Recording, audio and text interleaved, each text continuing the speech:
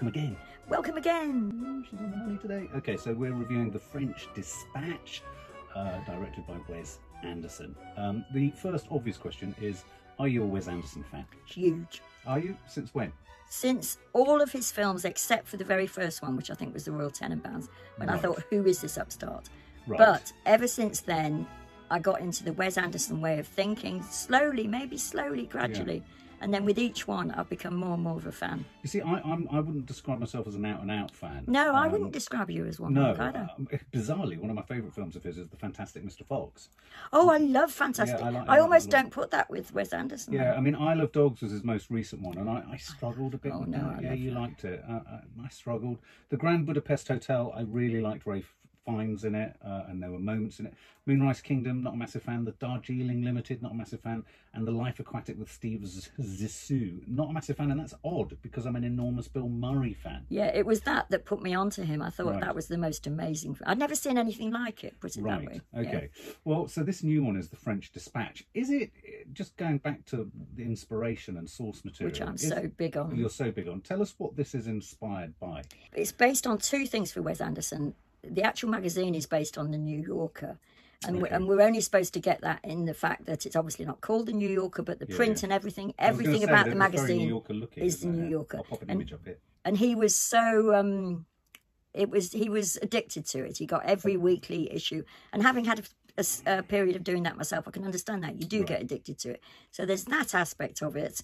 Oh my God! And what was the other aspect? Oh, and French. He loves all things French. Oh, does he? And so what he wanted to do was tell an ordinary French town story through a magazine that had the sort of features like the New Yorker, and the characters. Right. So, for example, just to say, like the Bill Murray character who plays the editor. There was an editor, none of them are called exactly the same names. They're not based on real people, but it's inspired by. Inspired by. And in a sense, structurally, it's also inspired by the way in which a magazine is laid out. Exactly. You know, which I exactly. Like. Okay, so Wes Anderson, it's got an astonishing cast. Includes Benicio del Toro, Adrian Brody, Tilda Swinton, Léa Seydoux, Francis McDormand, Timothy Chalamet, Jeffrey Wright, Stephen Park, Bill Murray, Owen Wilson. I mean, you could keep reading as well. There's so many people in this. It's almost like, really quality actors clamour to be included in Wes Anderson. A bit like people used to with the Woody Allen. Do you know sort of feel that similar casting desirability if you're asked to be in a Wes Anderson? It's really I hadn't thought of Woody Allen, but you're right, yeah. I mean, people have been in lots of them, but then some new to the fold, like Benicio. But then they'll come probably regulars. This film is essentially like a series of short stories, but they're short articles. And they're all essentially told both about and also from the perspective of sort of 3 or 4 different journalists. They're like 3 or 4 reporters. They head off into their story, and what happens with each story is Wes Anderson takes us off on a sort of almost hallucinogenic journey through both the journalists, their involvement with the story itself, and the characters from each story. Well put. Yeah, and in a weird way, that is all you need to know about the structure of the film, because I don't want to give away. It's not really a film about what happens to people either, is it? No. The first story being told was about the artist Benicio del Toro, which was hysterical. Yeah. How would you describe the story? I mean, he's an incarcerated, imprisoned, psychotic, murdering artist. Oh my God, my eye, yeah. Adrian Brody. Now, can I just say, Adrian Brody, I know the pianist and all that. I thought he was sensational. He was. Yeah. That's the sort of. He was also an inmate who then becomes an art dealer. Yeah. He was already an art dealer, but did something wrong. Then goes to prison and then starts to bid. Exactly. And Benicio del Toro I mean, for me, the first story is about the lunacy of the art world. Exactly. Yeah. So what did you get from that first story? That basically the lunacy of the art world. But because where he's so clever, Wes Anderson, is that so much of what's going on screen, and again, I suppose this does come down to the actors. It's why he's so spot on with his actors. It can be sort of like a dynamic yes, no, yes, no, yes, no. And it's utterly hysterical. I mean, there is a thing with him, and I did think halfway through this film, I thought that first sequence was the strongest one, the art one, because everybody's acting their socks off, and it's so clearly about the art world. I'm a huge fan, absolutely every film except for the very first one, but I did think some people won't like this at all. Oh, I think most people won't like it. Do you think that? Oh, absolutely. I mean, the big caveat I give at the front here, I think the vast majority of people will hate it. It's brilliantly written, it's brilliantly done, it's brilliantly executed. but it's incredibly, I think a lot of people will find it very pretentious.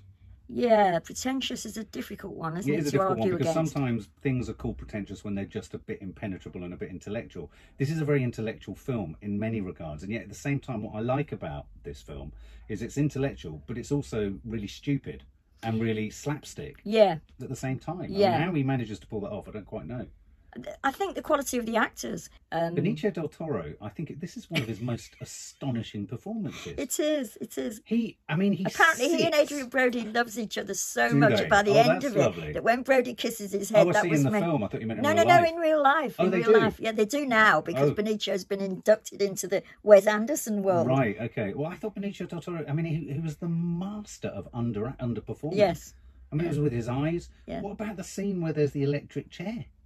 Yes. And he gets one and then he quickly gets out. I mean, but I never had Benicio del Toro down as a sort of slapstick, physically comedic actor. And yet it works. It works so well. I mean, I can't stress enough, if you don't actually get on with the film, please persist with the Benicio del Toro story. It's the first sequence as well, so you're more likely to sort of go... I mean, that's a terrible thing to say, you know. I'm not saying leave it after that. But for example, jumping ahead, we moved from that, which I could see was keeping, you know, and I'm in the cinema with all types of viewers, an age range of viewers. I knew you'd be enjoying it a lot. I really enjoyed the art scene. And I mean, you know, little touches like Henry Winkler, the Fonz. Winkler. He's saying, can you see the woman? No, I can't see the woman. And yes. everybody goes, that's the point. You know, it's all this kind of very quick-witted stuff about contemporary art and how potentially shit it is and all that kind of stuff. Bob Balaban playing the other art sort of collector. Critic. I mean, one of the things you can't fault with a Wes Anderson film is the cinematography, or more specifically, the production design. I mean, never before has a particular filmmaker been so engaged with the art of set design and production design. Honestly. But not just production design. His structure of sets is a little bit like, do you remember the pop-up books you'd get? Yeah. And you'd have all the different layers. Very and good how quickly example. and easily you could destroy them by putting your hand through it. And there was one scene, I think it comes in one of the later films, where the camera moves through the set. It moves through a physically built two-dimensional set. Yeah. And I thought in this one it was interesting to see him using a much more mobile camera, still observing the symmetry. Yeah. But it was tracking a lot, it was dollying a lot, it was zooming a lot. There was a lot of movement in a weird way from the camera for Wes Anderson. I've got a weakness in art generally for freezes, in the sense of the camera following something along. It's why I liked Old Boy so much in the past. Something fighting in old scenes. But he does that all the time. He takes the thing along. And I can't get enough of that. No, we can't sort of talk about the art section without mentioning Tilda Swinton. What did you think? Oh, yes. She was a sort of like art lecturer. The ultimate critic, yeah. No, she was great. I did, and the thing is that I felt each person that he took, they're examples of people. I mean, we know people like that. Yeah, unfortunately, they're all caricatures, and yet they're all real. Yeah, it's frightening. And Tilda Swinton almost more than any. Yeah, because Maddie always describes films that have too many stars, that are too sort of weighed down by a sort of star-laden cast as not working, because they're all kind of trying to outcompete each other. I think what's clever about this film is he avoided that, because they're all kind of almost they're all held in and hemmed into certain stories. Where the film became a real challenge for me was in the Timothée Chalamet. Now, I know that the younger viewers that were there with us could have watched him every minute of the day. And there were moments, actually, in his story, which he was in, where I thought it was really rich. Yeah, and it was written, apparently, the part for him. Well, you could tell that, because he was brilliant. He was. I thought Frances McDormand is the journalist in this, and I thought that was brilliant. Yeah. But there was something about the story that I just didn't care, even in the weird, whacked-out world of Wes Anderson. I didn't care.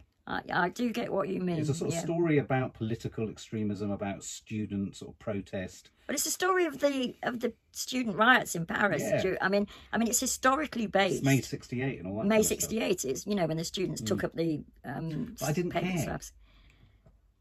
No, not even with Shyamalan doing his bits. I thought he was brilliant, and again, what I loved was discovering that Chalamet can do comedy. He can do a lot, can't he? Really actually, can. That boy. He's a sophisticated young chap. He is. He can even grow a little bit of hair on his top lip.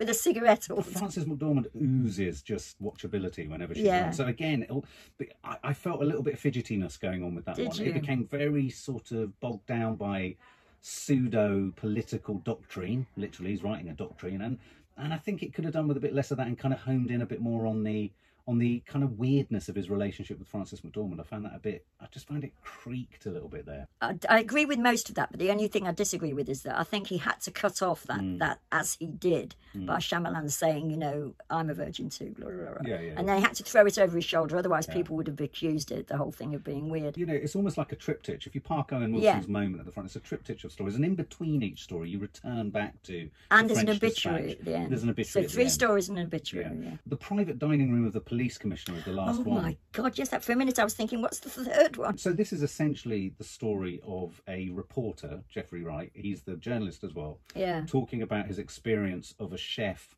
and a detective who's a connoisseur of food. Yeah. Jeffrey Wright, probably most people will know him from Westworld.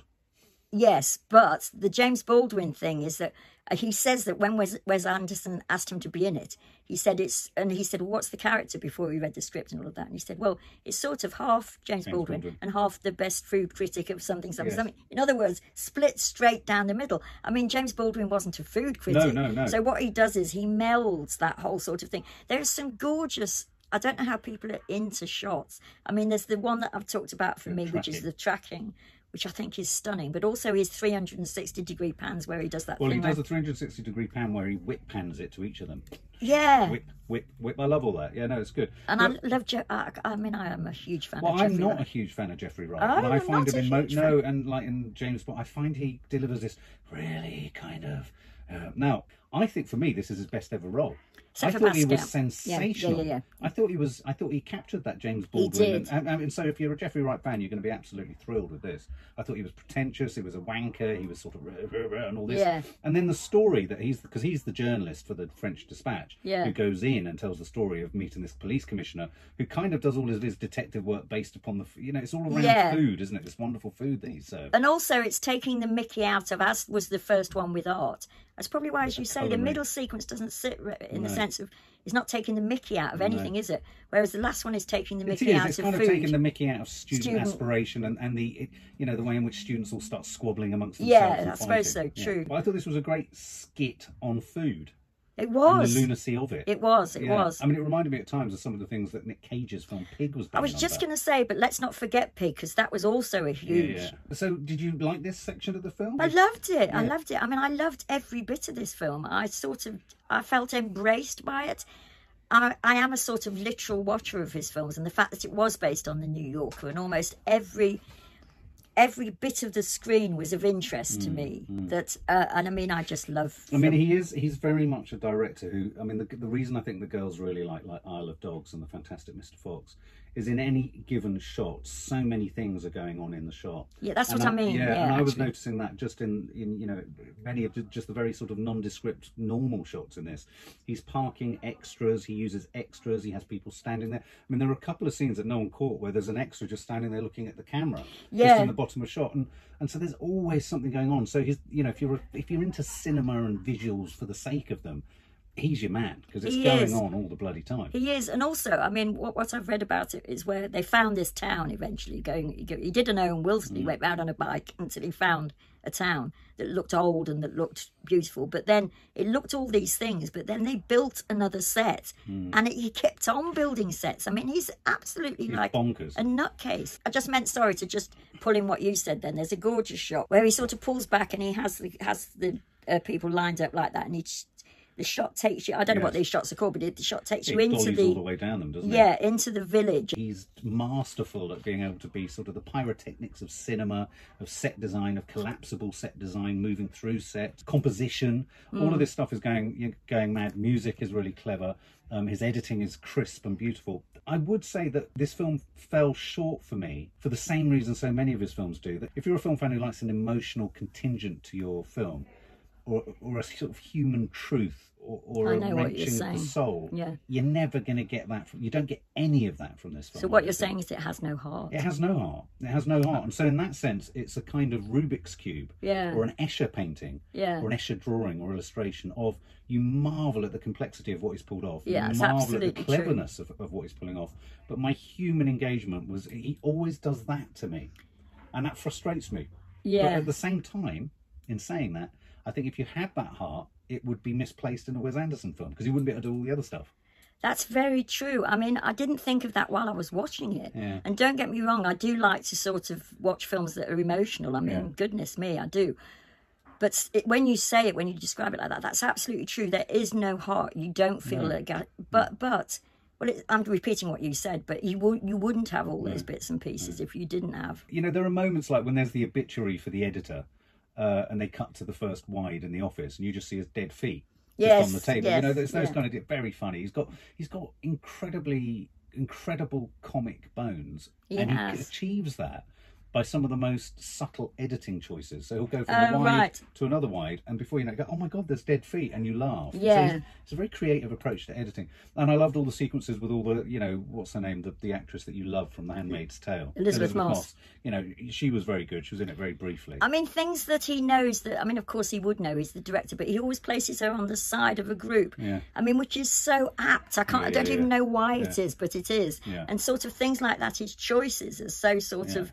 But then again, I mean, as I'm talking like this, I'm starting to think maybe I loved it partly so much because I've loved each one more and more. Okay, well, sum up and score it. Yeah, well, I did love it. I loved it, and even considering it had no heart. I mean, I can't even say some of the bits had heart because they didn't. No. But no, I mean, I just love him. I love I'm absolutely gripped. I'm fascinated. Now, I know like a sort of a bit of language of film, but I don't know lots and lots of language. But he just plays with my brain. And I think, oh, what's that? I've never seen that before. That's interesting. That's interesting. Plus, you get the story. And the New Yorker, which it is based on, is full of sort of these ridiculous stories, which are sort of, you know, in themselves are little works of art, but go nowhere. Yeah. And that's what this is. I thought the middle sequence was the least successful, but Timothée Chalamet, excellent. But no, I mean, I absolutely love him. I wonder, as we're talking like this, though, and thinking of what the girl said about the dog film, which I loved far more than... Dogs, and Maddie didn't she? And Fantastic Mr. Fox. If his sort of utter skill might be shown off more with cartoons or animation, because you don't so much have to worry about the heart of the thing, do you think? Yeah, maybe? True. Oh, what would I give it? I'm not even going to go with a point. I'm going to go to 94. Okay, right. Okay, no decimal points today. No. Okay, so as I said, I've not been a Wes Anderson fan. I can recognise how good he is and how brilliant he is and all that kind of stuff.